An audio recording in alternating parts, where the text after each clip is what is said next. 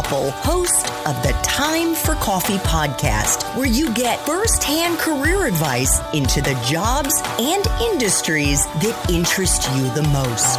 And before we start today's show, I have a quick favor to ask you. If you haven't already, I'd be incredibly grateful if you give us a rating and a review on iTunes. And if you're like me, you need to do it now because you'll forget later and because it's the best way to help others who may be in search of career advice to find this free resource. So press pause if you haven't done it and do it right now.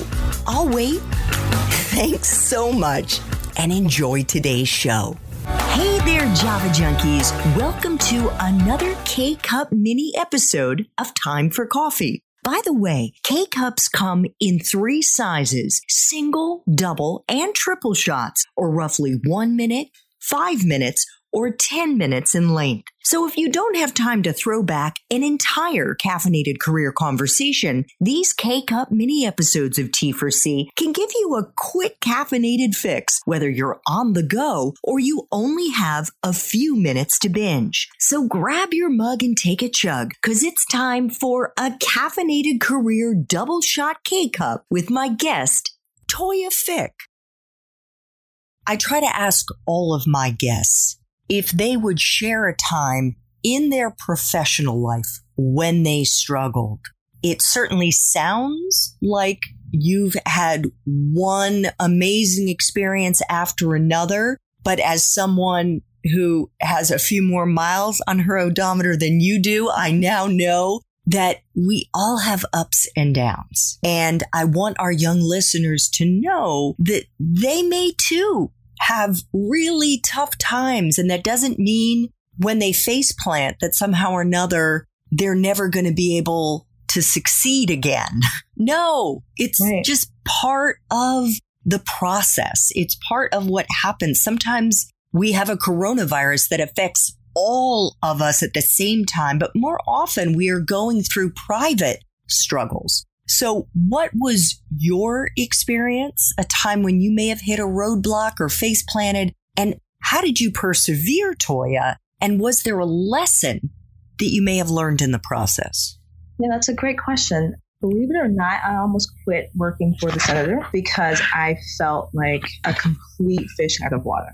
It was not, as I said before, not a space I was accustomed to navigating. Office politics was not my thing. Politics in general. I'd never really worked in politics. That was a very different thing. And it's one thing to write a term paper or write a thesis and get an A. It's another thing to write talking points under pressure and get an A on that, right? And so just feeling like I didn't really have much to contribute, feeling like I didn't know what I was doing. And that was really hard for someone who has thought, oh, if I just work really hard, it'll all work out. And really sort of understanding how to do the work, not just doing the work, right? So one thing I learned in that process was I just remember thinking about the spaces that no one really owned. I felt like I needed to own something and be good at it to be good at this job. And when you work for someone like Hillary Clinton, everyone's coming your way to ask her to help solve problems. And I just continued to raise my hand on things that I would bring a unique perspective on.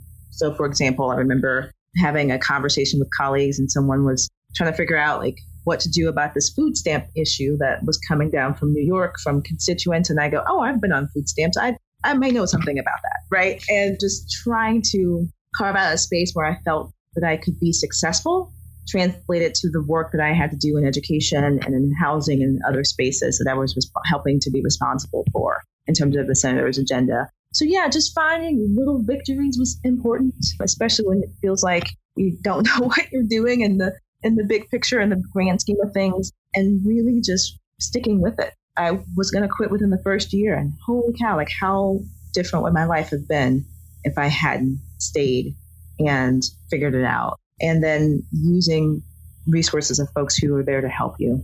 I mean, I have some incredible mentors from that time in my life because I just asked for help. I was struggling and I needed help, and I was not afraid to ask because we all get there. We all have those times, and just really working through that with people who love and trust me was really important. How did you find the courage to ask for help? Well, it was either ask for help or maybe screw up so bad that they ask me to leave, right? So it was just like, okay, what's worse, being fired or asking for help? I'm just going to go ask. And people like being helpful, which I didn't know. I thought people just didn't like to be bothered. And so taking someone out to coffee who worked in a different office, who was, from my view, successful at what they do, which was similar to what I was supposed to be doing, was one way to just say, hey, how did you navigate this? How did you learn how to do that?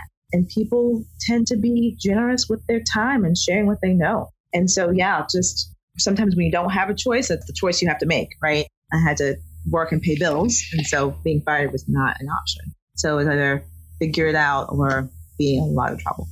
Yeah. Well, you clearly have much more courage than I did when I was your age, because I was too insecure to admit I didn't know what I was doing. And I was afraid that if I had taken somebody out for coffee, which didn't even occur to me, Toya, to say, hey, do you have any advice for me? That they would laugh at me, or then, the big reveal that I was green would somehow become an open secret piece of, yeah.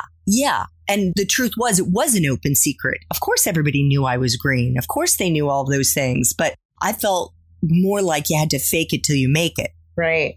And I thought that for a while too, but I think I was so bad in the first year or so that there was no faking it. It was clear to some of my colleagues that I had no idea what I was doing. And so, the choices were ask for help or be asked to leave. And I had to figure it out. Well, power to you. Oh my gosh. Thanks for tuning in to this K-Cup mini episode of Time for Coffee. If you want to listen to our entire caffeinated career conversation, please check out the show notes for this episode. Thanks so much for listening to this latest episode of T4C.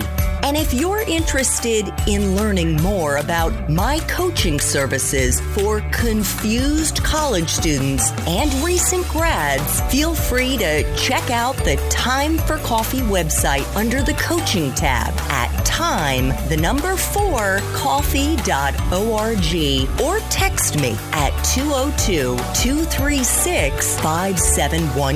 That's 202-236-5712.